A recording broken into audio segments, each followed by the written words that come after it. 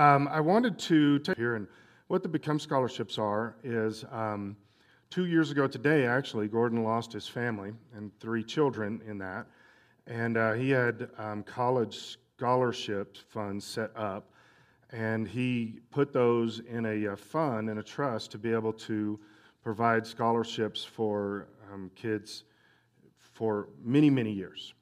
And so our church and our board are the ones who are the deciders, and then Gordon is the one who manages the account. Am I saying that all? That sounds okay. We'll go. And so last year was the first year we did this. We gave 2 scholarships away. Usually, the plan is to give 3 a year away, and so this year we're giving 4 away, I guess, to catch up. And these are scholarships for $1,000 per student. And there's a lot of criteria. I don't want to go over all of that. There's criteria on the website that tells about the scholarship, like coming straight out of high school as a freshman into college, there's more points than, say, later on in college and things like that. And so good grade point averages, connected in the church, those kind of things are all, you get more points. And so this year we're awarding 4 scholarships, and we want to announce these, and Gordon will give these to them as they are here. The first one, she's not here right now. She is at a internship in somewhere. Oklahoma. She's in an internship in Oklahoma, yes. I looked at her dad, and her dad just looked at me like, okay, Oklahoma. Brooke Roberts. She's got the first scholarship.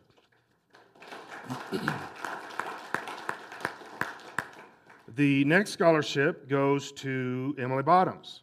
She's here. Emily is a sophomore, something like that, I don't know, at University, Southwestern Assemblies of God University in Texas. And she's home for the summer to take more money from her parents. What are you? You're a sophomore? Okay, yeah. I should know this. I'm close to her. The next one is just graduating, heading to school, Rebecca Shepard.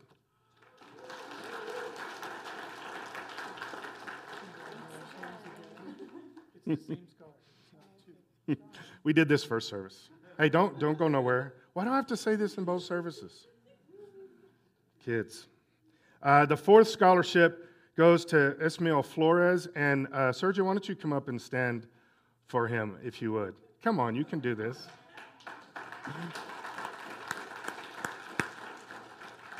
And this is his father, and he's in New Mexico right now. So stay up here. You guys stay here too. You look sharp today, by the way, Sergio. All right, if you guys would all stand, Gordon is going to pray for these students and just commit this whole thing to God this morning. Lord, we thank you for this opportunity that we have, and we thank you for the dedication and the hard work of these students, and we thank you for the opportunity we have to reward that hard work. And we know that wisdom and knowledge, that those are important things to you, Lord, and we just appreciate this opportunity to help these students to continue their education. Lord, I just pray that you would protect them and guide them, Lord, that you would watch over them, and that you would minister to them as they minister to others around them, Lord, that you would just bless their education, and that you would just help them to continue to learn throughout their life, Lord, and you would be with them and watch over them. We thank you for it. In Jesus' name, amen. Amen. Thank you. You can be seated. And also, Marcus, you can come get this. I asked Sergio to come here because I know he didn't want to. It didn't dawn on me I could ask Marcus too, but Marcus crowds don't bother him. So this is a huge benefit in a lot of different ways. It benefits the students, and obviously financially benefits the students, but these students are connected to Bruce, Megan, and Scott, and so it does something there. 10 years from now, we'll be giving it to students that don't know who these 3 kids are. That's just reality. But it still benefits us as a people, as a church, and it benefits Gordon. And so we want to make sure that we stay consistent with this. This is a great gift that Gordon is giving to these students, and so it's just huge. And being a father of one of the recipients this year, $1,000 is huge for school. Huge. That's an understatement. And so we always want to thank Gordon for this. We always want to just thank the church and everybody that's involved with this. So we're going to be looking at Father's Day. We do have VBS coming up this week. You guys know that. It's going to be crazy around here. We do like it. It's awesome. It's fun. It's wonderful to see the parents, see the kids, all the stuff that's going on. I'm sure that Krista's going to need some more help. I don't know how much help she has, but I know she's going to need more help. She's been here, 3 weeks now, so she's probably got it all figured out. But we definitely want to. So if you're thinking about jumping in, please consider jumping in and helping and doing something. If nothing else, just corralling kids and some of that. So this is this is Father's Day. That's pretty cool, huh? I love Father's Day. There's something about this. I mean, this is not a negative toward Mother's Day, but I'm not a mother. It doesn't feel the same. But I am a father, and to me, and I know many of you guys would say the same thing, being a father is literally the greatest thing that's ever happened to me. There's nothing that comes close. I mean, my salvation, my marriage, that's who I am. And then there's this thing that happens to me that's called fatherhood. For me, it defines me. I don't know how to say that. I've accomplished things in my life, but to me, they mean nothing in comparison to just being a dad and just having kids and then getting to do the things that fathers do and try to raise them and try to do all that kind of stuff. And it's truly is the greatest gift. And so we're gonna talk about that some. We're gonna talk about what it means to be a father some. I want to start in Mark chapter 15. This scripture is a springboard for me mentally. This is where I'm going. This scripture is the reason that I'm going the direction I'm going this morning with this. But this scripture literally doesn't have anything to do with it. It actually doesn't have anything to do with my message. But it's a great scripture for me in my head to get me going. So you'll see maybe why here in a second. Mark chapter 15, verse 21. A passerby named Simon, who was from Cyrene, was coming in from the countryside just then. This is when Jesus is carrying the cross, and they've beat him, they've done all this stuff, and he's carrying the cross to Golgotha to be hung on that cross. Just then, the soldiers forced him to carry Jesus' cross. Simon was the father of Alexander and Rufus. Now, this is interesting to me that you got these two boys mentioned in here. Now, there's a guy named Rufus mentioned in Romans, mid part of Romans, like 7 or 8 or something like that. It's interesting to me. I think this is potentially the same Rufus. Okay. Now you say, well, what are the odds of that? The odds are not very good, except there's a few reasons why I think. And the biggest reason I think that this potentially could be the same Rufus as later is because they're mentioned here. I know that sounds like, what? That's your reason? Because we see the name Alexander and Rufus mentioned here, why would the two boys' names be mentioned unless there's some significance somewhere later in Scripture? It would have just said two boys. If we never see them again, we never do anything with them, there's none, then usually they don't get named. It just says a guy or this man or whatever. But the reason I think it names these two boys is because it's the same Rufus that's mentioned later as being, and when he's mentioned later, Paul is talking about his relationship with God, and he's got this great relationship with God. He's a good leader in the church and all this other kind of stuff. Now, regardless of whether I'm right or wrong about that, here's what I know. For the rest of time, Alexander and Rufus can say, yeah, you remember that guy that carried Jesus' cross? That was my dad. Right? That literally is the only reason I'm mentioning this scripture, is because it makes me think about that. Well, yeah, that's my dad. You ever had something good or bad happen and you're like, yeah, I know that person. Yeah, that's so-and-so, whatever the case is. Right? I remember there was an air show in Texas a handful of years ago, maybe 10 years ago, and there was a bunch of World War II vintage planes out there at the air show, and Linda's grandfather, who had been on one of those planes, I think it was the B-24, maybe in the 26, but I think it was B-24. He was on that in World War II, and he was a gunner. And he's walking around, people are giving tours and doing all this kind of stuff, and he's standing there looking at that plane, and somebody said, one of the tour people said something about the plane. He says, no, that's not how it worked. And he's like, the guy says, well, how do you know? Have you ever been on? Yeah, I was on that in World War II. Now, there was like 200 people standing there. Nobody cared about the other guy now. They're like, sir, could you tell us how that? So he literally took these people in the plane, walked around, talked about it. And Linda's father talked about how he was just proud. He's like, yeah, that's my dad. That's my dad. He passed away a few years after that, but just an amazing guy. Just that World War II generation. There's something cool about them, right? Just different than everybody else. They went through some crazy stuff in crazy circumstances for us.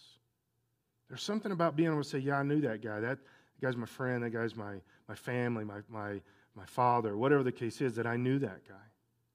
We have this opportunity. Now, here's something interesting about fathers. Fathers leave a legacy with their kids. Regardless of whether they're good or bad, they leave legacy with their kids. And you can't get away from that. Some of you even in here have examples of fathers that were not good examples. Some of you have examples where your father left when you were a kid. You haven't seen him again. I mean, I talk with people all the time about that. Some of you have great legacy from your fathers. But either way, you have a legacy from your fathers. And this is where I'm trying to go with this, is when you think about your father, and here's the bigger one, when your children think about you, what do they think of? In their head, what defines that? When you think of your father right now, what do you think? How is that defined for you? Is it good, bad? For me, I've got both. I've got good and bad. And I think for a lot of people, that's the kind of the way it goes. Very rarely do you come across somebody that it's all good, maybe all bad. I've heard that, but all good, it's impossible. When you're around somebody for their whole life, there's going to be bad involved. But it's interesting, the older you get, the easier it is for some of that to go away, right? And you remember the stuff. Now, here's something that, for me, when my wife uses this as a pejorative term. Sometimes she'll look at the kids and say to them, you're just like your dad. And I don't think she's ever said it that had a nice connotation to it, right? When it comes to that, it's a negative thing. Now, when I hear that, I'm like, and they are blessed? They should thank me for all this kind of stuff. But here's the worst one that Linda does to me, is when she just looks at me and says, Gary. Guess who Gary is? My dad. She just looks at me and says, Gary. I'm like, it's on, Because very rarely does she say that in a positive sense. Keep it quiet over there.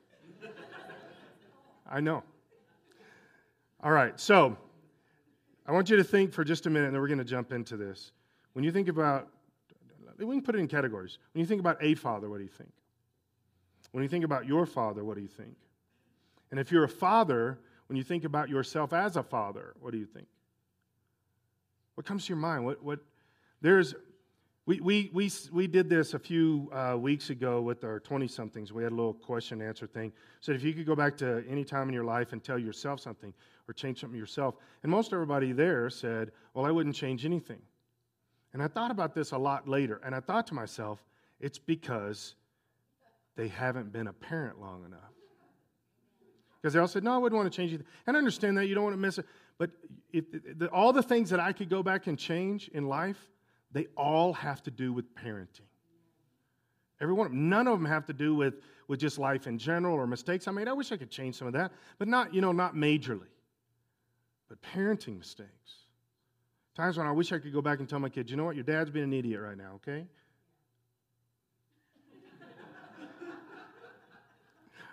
You were agreeing because you've been there.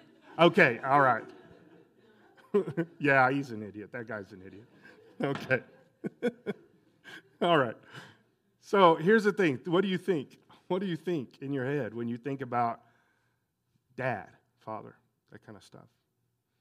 I mean, I could have, like at lunch today, I could have my kids tell me what they think about me or whatever. But that's not really, long term, that's not it really. It's, 20 years after I'm dead and gone and how they're thinking. Right? And what is that going to be? Okay, so Proverbs chapter 1. Here's something interesting. Solomon starts this out and he's writing this, and he starts first talking to children, and I assume it's his children, but I think it's a little bit bigger. It's not for sure exactly. I think he's using children as just an open-ended term that means all, people. My children, because he's the king kind of thing. But I think it includes his children, I would assume. But verse 1, it says, "My children, listen when your father corrects you. Pay attention and learn good judgment. For I'm giving you good guidance. Don't turn away from my instructions." Now look at this. He says, "For I too was once my father's son." Who's his father? King David. This is cool. "For I too was once my father's son, tenderly loved as my mother's only child. My father taught me." Doesn't that interest you? You're sitting there at dinner, and Solomon, King Solomon, wisest the person that's ever lived, he goes, "You know what? Let me tell you something my dad said to me once. The fact first that it's Solomon, wisest guy ever, I go, I want to know this. Second thing is the fact that I know his father was King David. I want to know what he's got, what are words of wisdom that King David handed down to Solomon." How huge is this? Now here's the thing. I'm going to only read a few of these later on, okay? But chapter 4, 5, and 6 are all stuff that David told Solomon. Cool stuff. I would read through them. Get the chapters out this evening and just read through them. Especially if you're a dad, read through them. This is one of the greatest kings ever telling one of the greatest kings and wisest kings ever father stuff. That's pretty cool in my opinion. He says, "My father taught me. Take my words to heart. Follow my commands and you will live." Now, here's what we're going to do this morning. We have 3 amazing fathers that we're going to glean from this morning. And I'm going to introduce them to you one at a time, and I need you guys to clap for them like the rock stars that they are. And so, first one up, the dancing machine, Patrick David.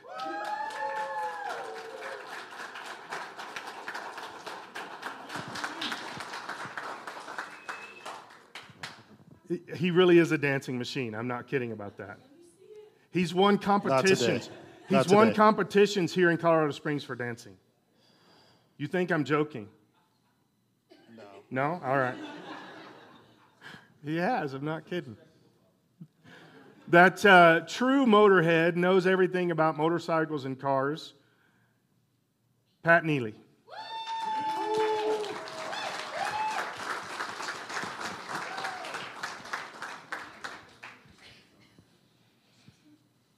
And last, and probably least, I don't know, is, okay, so Pat sat in the wrong place. He's the second microphone. All right. So the third guy is an amazing man of wisdom, stature, an all-around nice guy, Jeff Alexander.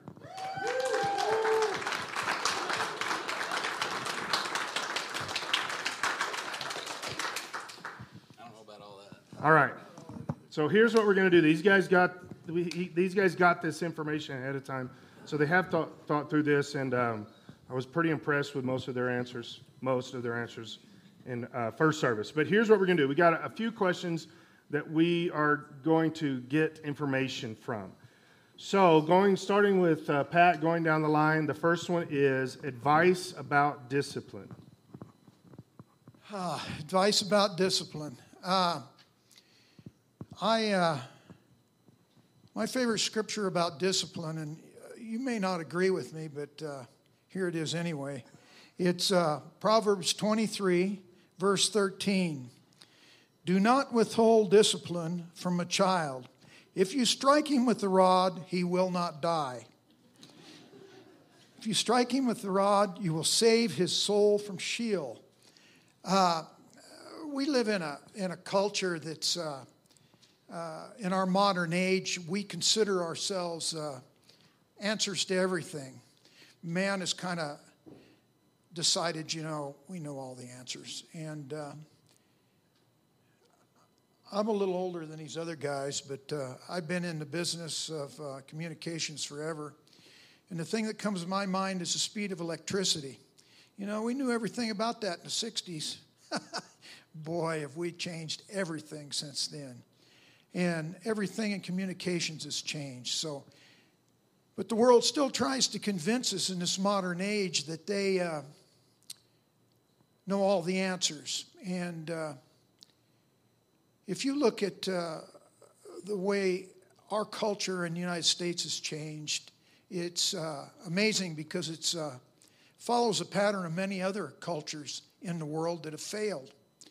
And, we come up with things like it takes a village to raise a child and other silliness like that. That's not true. We've tried to remove the father from the family, and it's been devastating on the culture in the United States. And we're starting to see that. Well, what do? Do we break it before we understand it? I think we did in that respect. But I think the father is really important, and especially on the discipline part of it. Because if you start when they're little disciplining, and you don't have to hit them with a rod particularly, but give them discipline, it makes a difference. And I think that's obviously missing from our culture. And the other thing is if you don't discipline them when they're little, I'll guarantee you they're going to embarrass you. And if you haven't seen that, you're doing a good job. But my first son, Nathan, I expected him to be perfect in every aspect. I was way too hard on him. But, the only time he embarrassed me was one time in church. He went to the bathroom and he came back and he forgot to tear the toilet paper off in the bathroom, and it was a small church. And he brought it all the way up the aisle. And they will embarrass you anyway, but without discipline, they'll really embarrass you. So that's my views on discipline, that you need to start early, you need to be consistent, you need to be wise, you need to not be overcorrective, but you need to start. Amen. That's good. All right, so I'm Jeff. I've got 4 kids and been married 28 years, so not as old as him, though. Yeah. They can't. It's like gray hair that you kids give us now. So discipline. I'm going to start with a scripture. Proverbs 22:6. Train up a child in the way that they should go, and when they're old, they will not depart from it. That's a huge scripture. It's really important. And, for me, and I'll get into the discipline in just a second, but, my dad led me to the Lord when I was 5 years old. And even at that young age, I was thinking, my parents are saved, they're going to church, we're all doing this. And I was thinking that I was saved because they were saved. Anybody ever thought that? And so, but it came to realization that I had to have a personal relationship with Christ myself. And so I remember, it's a great memory of my dad praying with me on the boat, matter of fact. It was just a great moment, and I received God that way. And it was awesome. Another memory of my dad that leads into the discipline is, before texting, dads had these different things like my dad had a whistle. He could whistle really, really loud. And so if we're out in the neighborhood, we're playing with the kids and stuff, when he whistled, we knew it was time to come home. Because if we didn't, we'd get the rod, brother. We'd get beat, right? Not really, but so some of you, hey, guys over here, I got spanked with a fishing pole.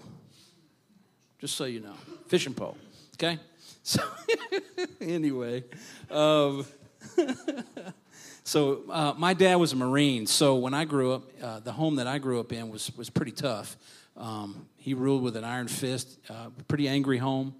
And so that's all I knew. And so when I got married and we had kids, and that's kind of how I did things, I'd lose my temper and get upset and spank pretty hard sometimes. not as hard as he did, but pretty, it just wasn't a good thing. But over the years, and following Christ, that discipline has changed. And one of the things that we did do is we went through a book by James Dobson. It's called Growing Kids God's Way. And I don't know if you ever heard that, but any parents, any young parents, old parents, whatever, read the book because it's really, really good. It has a lot of good things. But what I want to say to the fathers is you can manage your house and you can discipline and you can do it with love. You can do it with love. You don't have to bring the wrath upon your kid. But you do have to be firm with your young person and make sure that they understand that. So discipline is definitely important. The other part of discipline I want to say I want to read another scripture, and this is for the young people in the room. Hebrews 12:11. No discipline is enjoyable while it's happening. It is painful, but afterwards there will be a peaceful harvest of right living for those who are trained in this way. So that's my encouragement to you guys. Sometimes it's tough to get disciplined, but the reward is definitely great. And the other thing on discipline I want to say to the kids is be disciplined in prayer and reading the Word and listening to the Holy Spirit. Matthew 6:33 says, seek first the kingdom of God, and then everything else will come along. But seek Him first. That's the most important thing. Good stuff. I like it. Okay. My thing about discipline, number one, minimum necessary force. So, is that okay? Not done in anger, but done knowing that they know that they've done something wrong. They know the consequences of what they've done wrong, and we carry out that. What we ignore or tolerate is what we condone. So we can't do that. I told a little story, and I'll tell it again, about one of my favorite cop shows. Cop and his rookie cop go up to this house. It's a disturbance, and probably about an 8-year-old kid had called the cops on his mom because his mom had spanked him because he skipped school. So the senior officer on scene is really interested in the kid's story. He's like, what happened? And you called us why? And the kid's got the belt in his hand, and she spanked you with this belt right here, kind of acting like he was going to side with the kid. But as soon as he gets all the information, he takes the belt from the kid, hands it to the mom, and says, go ahead and hit him again. So basically saying, hey, you got what you deserved. You did something wrong. You got punished. Your kids on the playground that told you that's child abuse were absolutely wrong. You're fine. And if I get called back out here, I'm probably going to bend you over and paddle you as well. So it's a pretty good little clip from a show that I used to watch. But that's what it is. It's never done in anger. It shouldn't be done in anger. But it's done to discipline. The discipline is not any more enjoyable for the parents as it is for the kids. It's probably worse for the parents than it is for the kids. I remember getting spanked a couple times, and I don't think I got spanked hard enough because I was always trying not to laugh and trying to fake tears to make sure that my parents knew, hey, yes, I get it. I'm not going to do it again. But the other thing is when your kids get older, you really have to have those conversations with them of, okay, you messed up. What did we learn? Why is that not going to happen again? And not only is it not going to happen again because it's against the rules, but what would Jesus think about that, or what would God think about that? Is that what the Bible condones? Is that what we should be doing? And bringing it around to that. So I don't think Patrick got spanked by my dad. He wouldn't be laughing. Something I think about discipline too, I think it's good to instruct the child on exactly, I mean, they've all said, little versions of this, but exactly what they're getting disciplined about. And something I think is important too sometimes is to make sure the child understands the difference between something that has displeased you and something that has displeased God. These are major differences. Not cleaning your room displeases you, and you discipline your child for that, and you should. There's nothing wrong with that. But something like lying, it's important, I think, to explain to the child, this is a sin. God's not okay with this. And in fact, maybe even something along the lines of, it's better that I discipline you for this than God do it. Right? This is a sin. To explain that to kids also in the process. And something interesting, I throw this out all the time, so this isn't like new information, but the scripture that Pat read out of Psalms 23, to use the rod won't kill them. My mother used to tell me this when I was a kid. This is why God made your butt soft. So we could whip it. I was like, there you go. I had no idea. I should write that down. God give me a butt to be whipped. So, but here's something I think is important. Every generation, it's like they have to start all over and figure all this out. And I know because I was a generation some time ago that started parenting and had to figure it all out. And, we think we know everything, we have to start all over. But here's something. I know there's a lot of stuff out there, and everybody comes out. Every generation has their new advice for parents, and specifically in discipline and things like that. There's, be creative with discipline. Use discipline. Discipline something in relationship to the event itself. Be creative on that.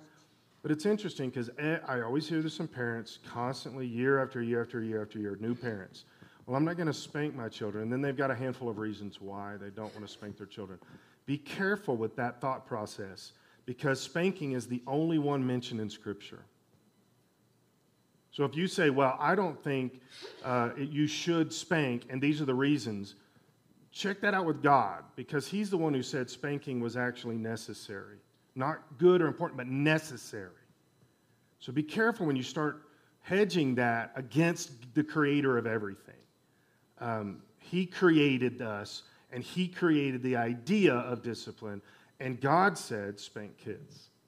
So, if you still come up with the conclusion, well, I'm not going to do that. Okay, I get that. Do what you need to do. But be careful because God said it, not another human. And I'm going to go on a limb and say, if you're going to have to choose between two disciplines, go with the one God says first. That's just a suggestion. Okay. Guys, advice about money. Let's start with you, Jeff. All right, so question for you young people. Where does money come from? Not from your parents. Money comes from hard work ethic. So one thing my dad taught me really well was just about work ethic, working hard, doing a good job, finishing the job, and just not quitting, really. And so through my career of what I do in being in the car business, I'm not a salesman, but I work in parts and service, and I've worked my way up, through the ranks of all the different positions that you could get, and it came through that. And so my advice about money is work hard, and the Lord will bless you. Do your work as unto the Lord, right? That's what the Word says.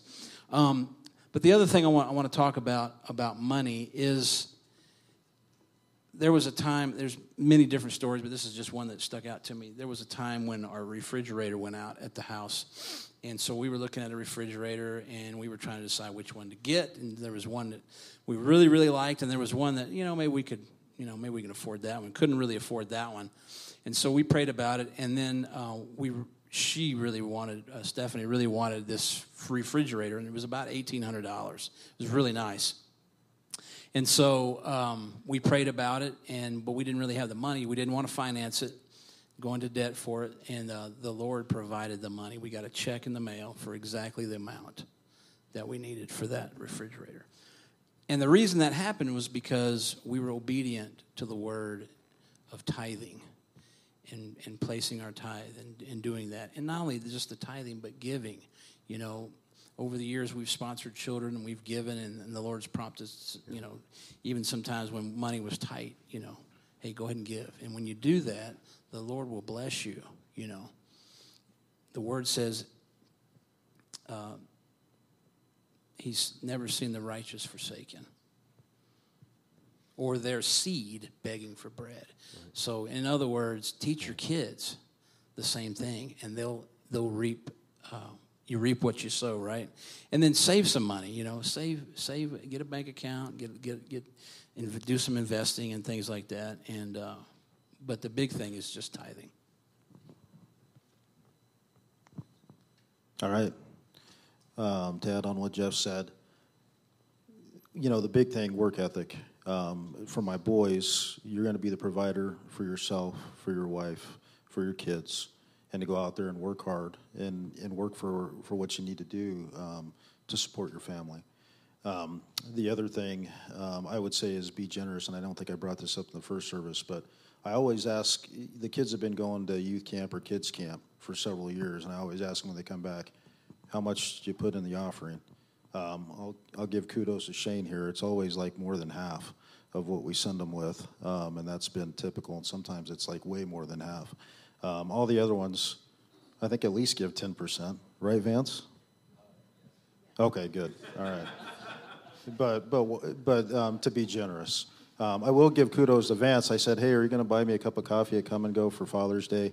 And he did, and I think he gave me that from the money that I gave him from camp. But I appreciate you giving me that $1 back for the cup of coffee. But be generous, and then just live within your means. Live within a budget. Make a budget, and stick with it. I will tell you right now, I guess the way that I look at it is I don't need a big fancy house. I don't need a big fancy car. But I want my cars paid off, and I want my house paid off as quick as I can. So I hope they see that the cars we drive are 10, 15 years old, and there's a reason for that. That's the way we can spend money where it needs to go. Patrick, I want a nice motorcycle. How about you? Yeah. Yeah. Money. I want to go back to Proverbs 23 again. I think everything on the list here can be answered in Proverbs 23, and like Scott said, Solomon's a pretty wise guy. So, but if you go to Proverbs 23:4, it says, "Do not toil to acquire wealth. Be discerning enough to detest. When your eyes light on it."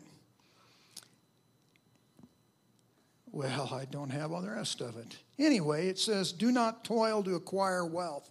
The reason that strikes home for me is I grew up on a 9,000-acre ranch in the great American desert of eastern Colorado, and it was a lot of work. My dad was very driven. We moved out there when I was 8 years old. He had worked at the Gazette-Telegraph as an advertising manager and had gone up through the ranks, and man, he was a go-getter. He about wore me out. We went out there, and it was just him and me and my two sisters and my brother and my mother. And that's a lot to take care of. And I remember my older brother telling him, our neighbor goes to church on Sunday. Can't we go to church on Sunday and at least take that day off? And if we don't go to church, can we at least stay home and watch football? My dad would always say, no, we got to get done.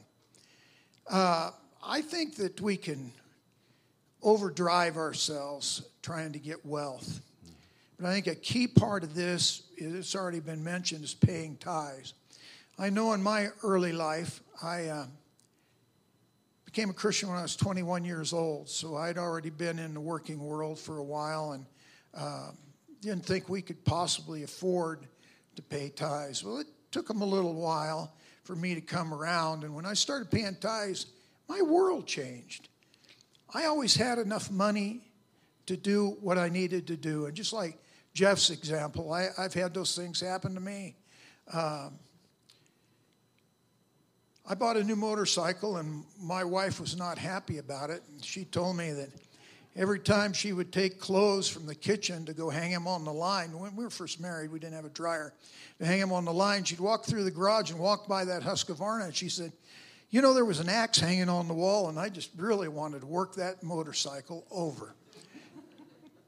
I thought, well, I better start praying. And I was working for a moving and storage place, and this lady wanted us to get rid of her dryer because she couldn't take it with her. And I made her an unbelievably low offer, and she took it. That's just one example of many, many, many things the Lord has done so I can keep my motorcycles. And I really appreciate God taking care of me.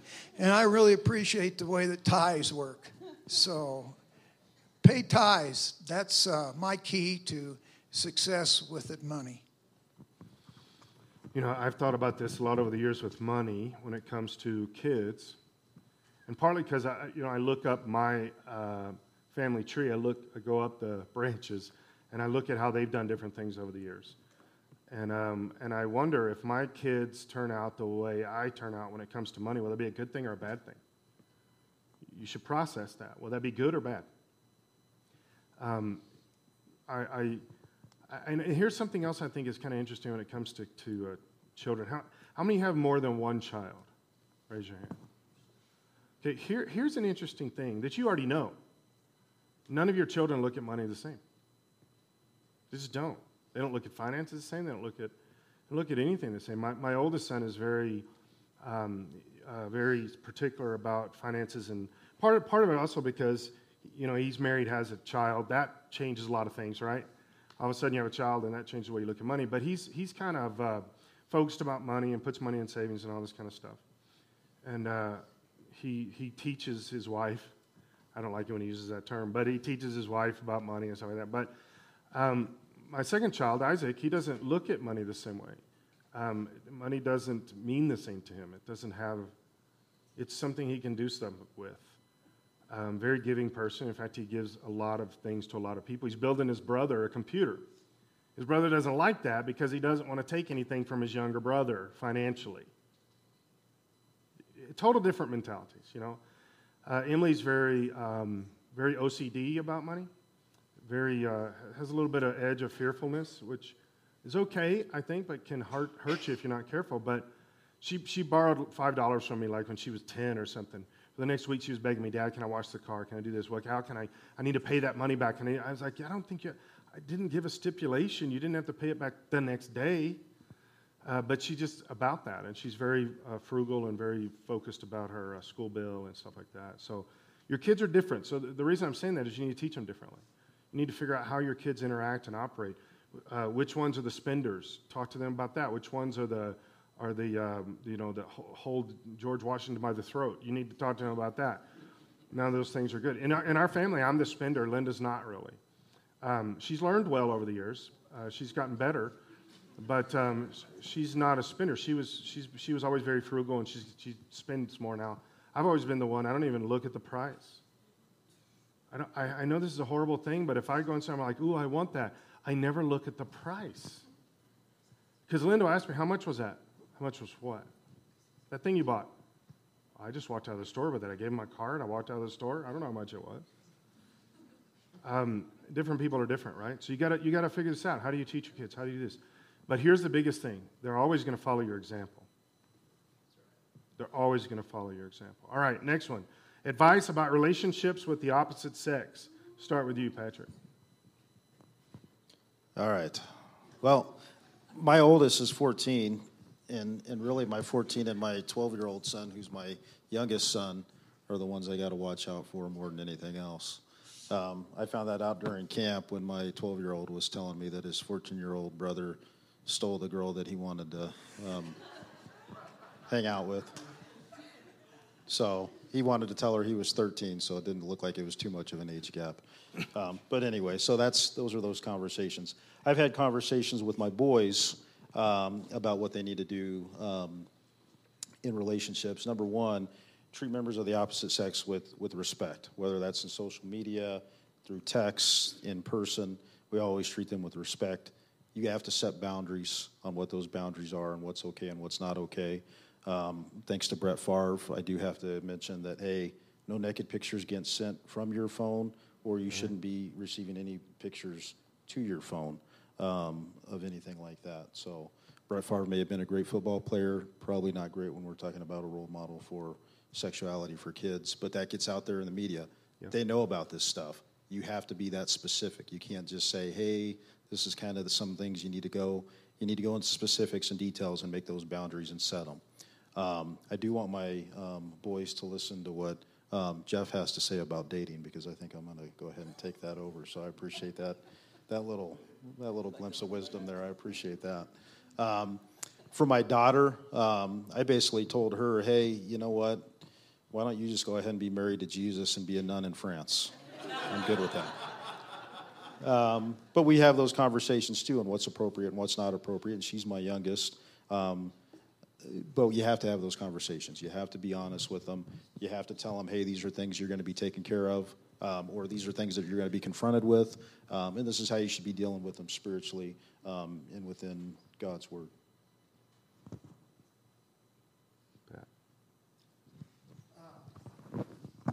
Patrick, I think you're talking about Catholicism and a nun, aren't you, with your daughter? What else should it be? Is there anything else? I don't know. I'm fortunate enough to be past that with my daughter. Hallelujah. But anyway, I think the answer to all the questions that he's asking tonight, or today, or again, are in Proverbs 23. And if you want to turn there, it's verse 27, because you're going to have to turn there, because I'm not going to read that one to you. But anyway, advice is in there for all of us on everything. And as far as relationships with the opposite sex, again, our culture has evolved into this idea that we're just like animals, Humans are just like animals. And what a lie that is. There's so many emotions involved in every type of relationship you have, even if it's with your neighbor. And we're not animals, we're humans. So snap out of it. You know what I mean? I read that stuff and it just drives me crazy. How they compare us to animals. We're not animals, and you should respect the opposite sex. Absolutely. I met my wife when I was 17 years old, and she was 16, and we got married when we were 18 and 19, and I knew she was the one.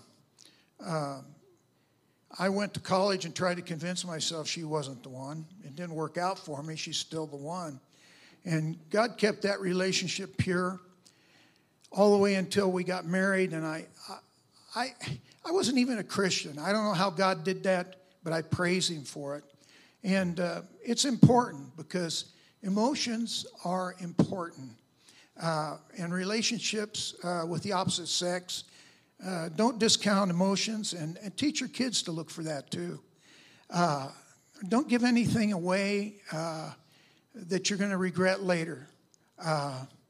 Some things you can only give away once, and so be careful with your relationships and try to communicate that with your kids, and be thankful that you're sitting in a church and you're Christians because you got the Bible to help you. We didn't, and we made it through it somehow anyway. Praise God. So that's all I got to say about that. All right. So one of the things, God, there's so much to talk about on this subject, right? Especially this day and age like you were talking about. I mean, with the internet and all that entails. As parents, we really have to, much to our children's dismay, we have to follow up, find out what they're looking at, because it can start so early. I mean, somebody, I think you were talking about starting it early. Who was saying that? About 3 years old or something? Was that you? Yeah. And it's so important that we're involved, in what they're doing as far as that goes. But so for my kids, I told them early on when they were young that we didn't want dating. We didn't want any dating going on. So they knew that. We pre-warned them, and let them know that was kind of our stance and what we wanted to do. But we have to set clear boundaries. We have to teach our kids how to set clear boundaries. And they can be friends and all that kind of stuff, and dating groups, go out and play mini golf or whatever. And do those things. There's nothing wrong with that. Matter of fact, I think it's great. And it keeps the temptations down, because as we know, teenagers, the hormones are flaring. You know what I mean? And so, as parents, we really have to help guide them with those emotions and how to manage that. But even as a father, I've always set clear boundaries in my workplace, making sure that no accusations could ever be made. in certain areas.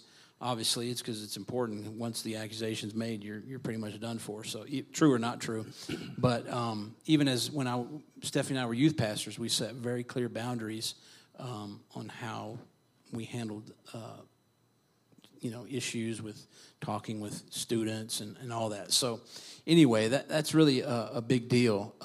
But I will say end with this, and I just want to say for you young people that God has somebody for you already. And one of the things as parents, we pray in that way, Lord, I know you have somebody for them. Let it be the right one.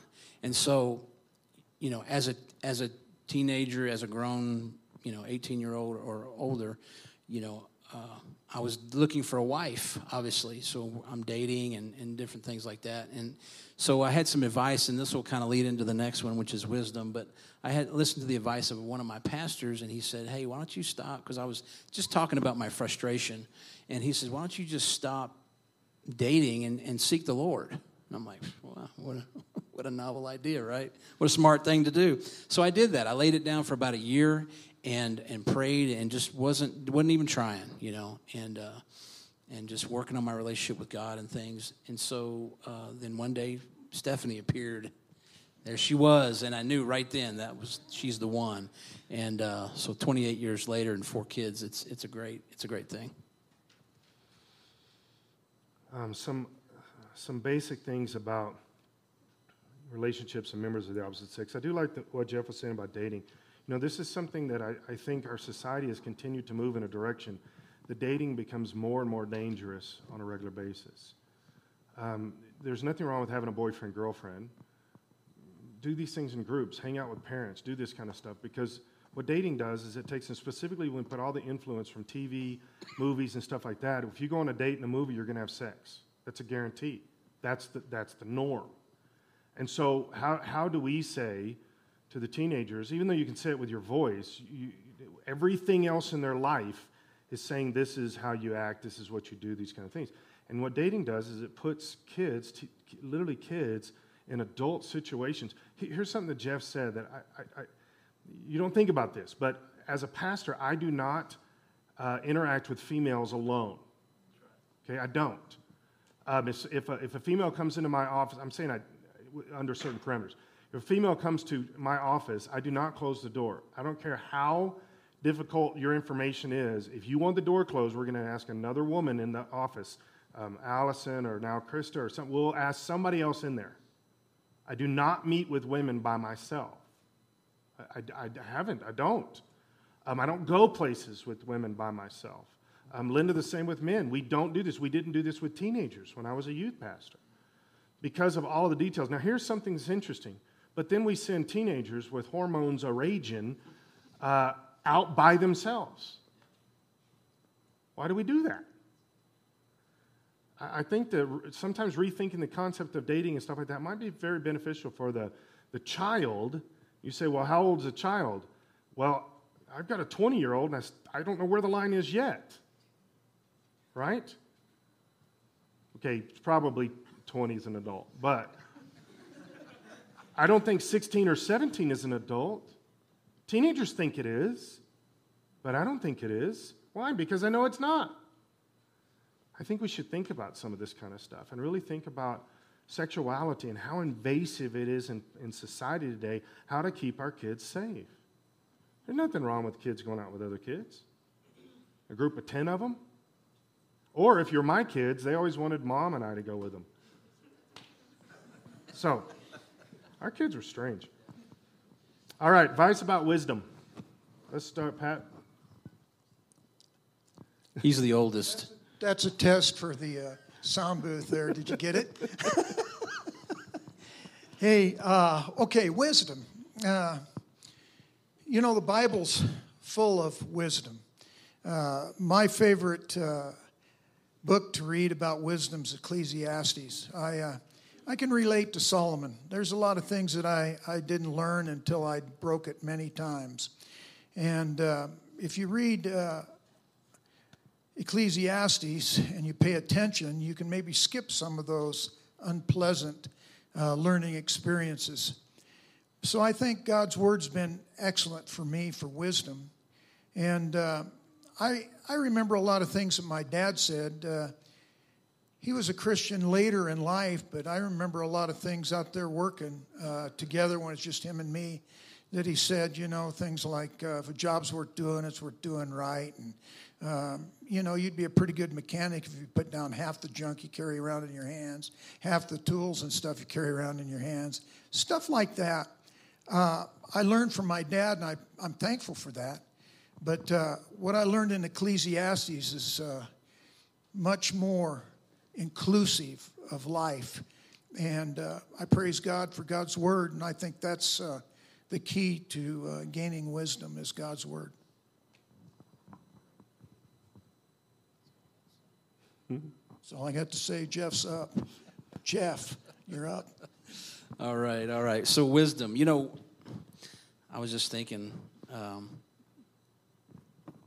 all these categories are so important. And wisdom is actually, as the father of the home, is getting with your wife and talking about these things and getting on the same page as for discipline, for the finances, for the relationship. Because you got to be on the same page. It's so important that you both attack each one of these together. And I wanted to touch on the last subject of relationships.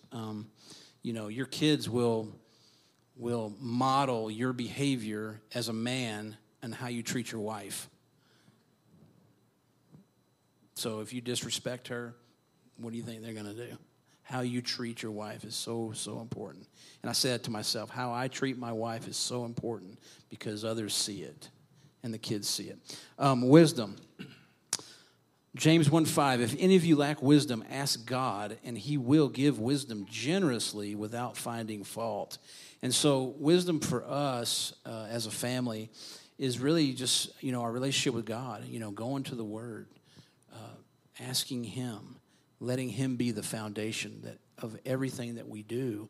And, I'm grateful and so thankful, but we've been blessed because of these decisions that we made to follow God, to listen to wise counsel, to read the Word and listen to it, listen to the Holy Spirit, all these things. It's so important, and your life will be better for it.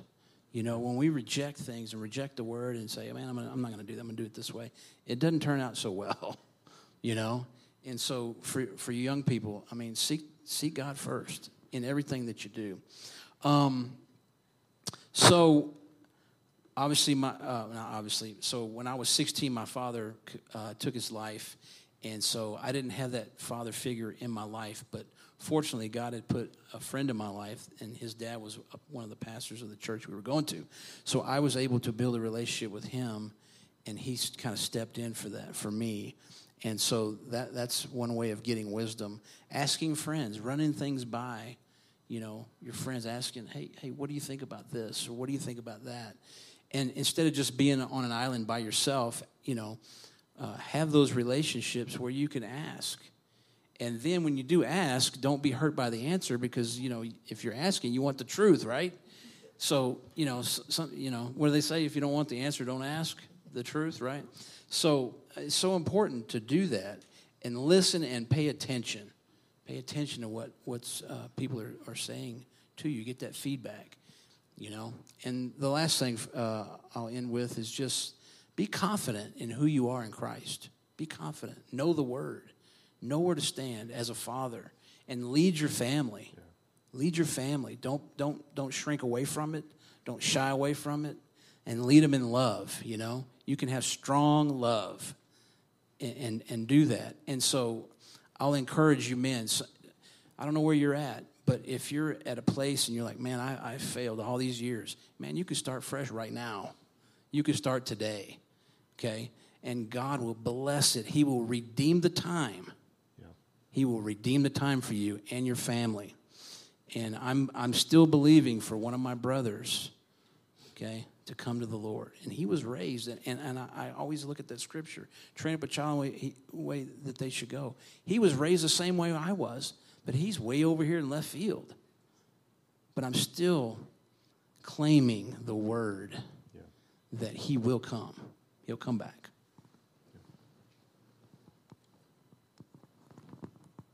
All right, I'll wrap it up. Just like Pat said, I mean, to me, when we talk about wisdom, Proverbs, the book of Proverbs, something that was written thousands of years ago, you look in there and you look at what we've talked about. You look at about discipline, about money, about sex. It's all in there, okay, how to deal with these things. And it's just as relevant today as it was back then. It really is. There's nothing in there that I've found that can say, that doesn't apply to this day and age, because it still does. So being in the Word, there's a couple themes that I like to bring up in Proverbs. One of them is, listen to the instruction of your mom and dad, your father and mother, if you want to be wise. And for the most part, that's true. I mean, I'm guessing if your dad isn't around, you're probably going to have to find someone else to have that be that father figure to find that instruction. The other thing is, you don't know everything. Listen, be quiet, listen, and learn. I've learned something just by being on this panel from Jeff here. Vance, no dating unless we're in groups and your parents are there. So I appreciate that, Jeff. Appreciate that. But always realize you can learn something from everybody. Whether it's, I'm not going to do what that person did ever, or, hey, that's some good information. I'm going to tuck that one away and use it when I need to use it. There's always something you can learn. Every opportunity, in my opinion, is a learning moment. Whether you're reading a book, whether you're getting together with a group of people, what can I glean from that? So always have that learning spirit. That's it. All right. Let's hear it for the boys.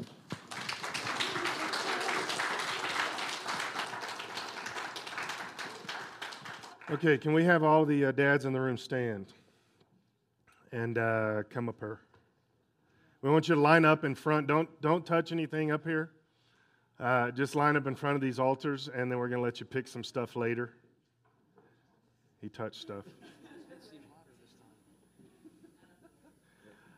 So I want to read some of these scriptures to you while these dads are coming up here. Now remember, this is what David tells his son Solomon, and Solomon's passing it on to us. Guard your hearts above all else, for it determines the course of your life. Avoid all perverse talk. Stay away from corrupt speech. Look straight ahead. Fix your eyes on what lies before you. Make a straight path for your feet. Stay on the safe path. Don't get sidetracked. Keep your feet from evil. For the lips of an immoral woman are as sweet as honey, and her mouth is smoother than oil. But in the end, she is bitter as poison, as dangerous as a double-edged sword. Stay away from her. Don't even go near her house. Drink water from your own well. Share your love only with your wife. For the Lord sees what a man does, examining every path he takes. An evil man is held captive by his own sins. They are ropes that catch and hold him. He will die for lack of self-control. He will be lost because of his great foolishness. My child, if you have put up security for a friend's debt or agreed the guarantee of the debt of a stranger, if you've trapped yourself, you're caught by what you've said. Follow my advice and get out of it. Don't put it off. Do it now. Don't rest until you do. Take a lesson from the ants, you lazy bones. This is what he said his dad said to him. Take a lesson from the ants, you lazy bones. Learn from their ways and become wise. Though they have no prince or governor to rule over them to make them work, they labor hard all summer, gathering food for the winter. But you, lazy bones, how long will you sleep? When will you wake up? Father, have you ever said any of these things to your children? Okay. A little extra sleep, a little more slumber, a little folding of the hands, and then poverty will pounce on you. These are just a few. This is chapter after chapter that Solomon's talking about David said to him. So why don't we have everybody stand with us? And we're going to pray over these guys, and then they can pick a screwdriver, or there's other things here of their choice. But I want to do one other thing. I want to give a few special tools away. Who is not the youngest in age, but who is the youngest in tenure of the fathers here?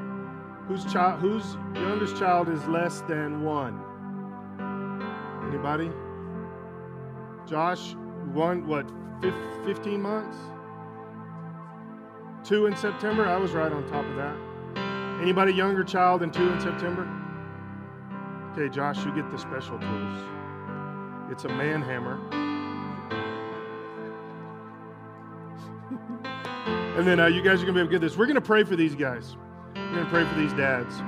Again, the greatest thing in the world is being a dad. And it can be the most difficult thing, the most painful thing too. It's still the greatest thing. Right, guys? Am I right? Am I right? Well, let's pray. God, I thank you for these guys. Lord, I thank you for just the gift that you've given them of being a dad. Lord, it's bigger than they'll ever know. God, when we get to eternity, we'll begin to see the fullness, the amazingness of what being a father is. So, Lord God, I pray for every one of us here, every one of us fathers, Lord, that we will work hard to find the path that you have for us, that we will try to be like you, Jesus. That's a path that we want to take. God, I pray that these men will be great fathers in all ways. Fathers of young children, fathers of grown children, help them to be great fathers. We pray all of this ultimately for you, Lord, for your glory, and for your glory in our lives and in our children's lives. And as it continues to go forward. We thank you for this. In the name of Jesus we pray. Amen. Amen. All right, let's hear it for these guys. Take them to lunch, do something.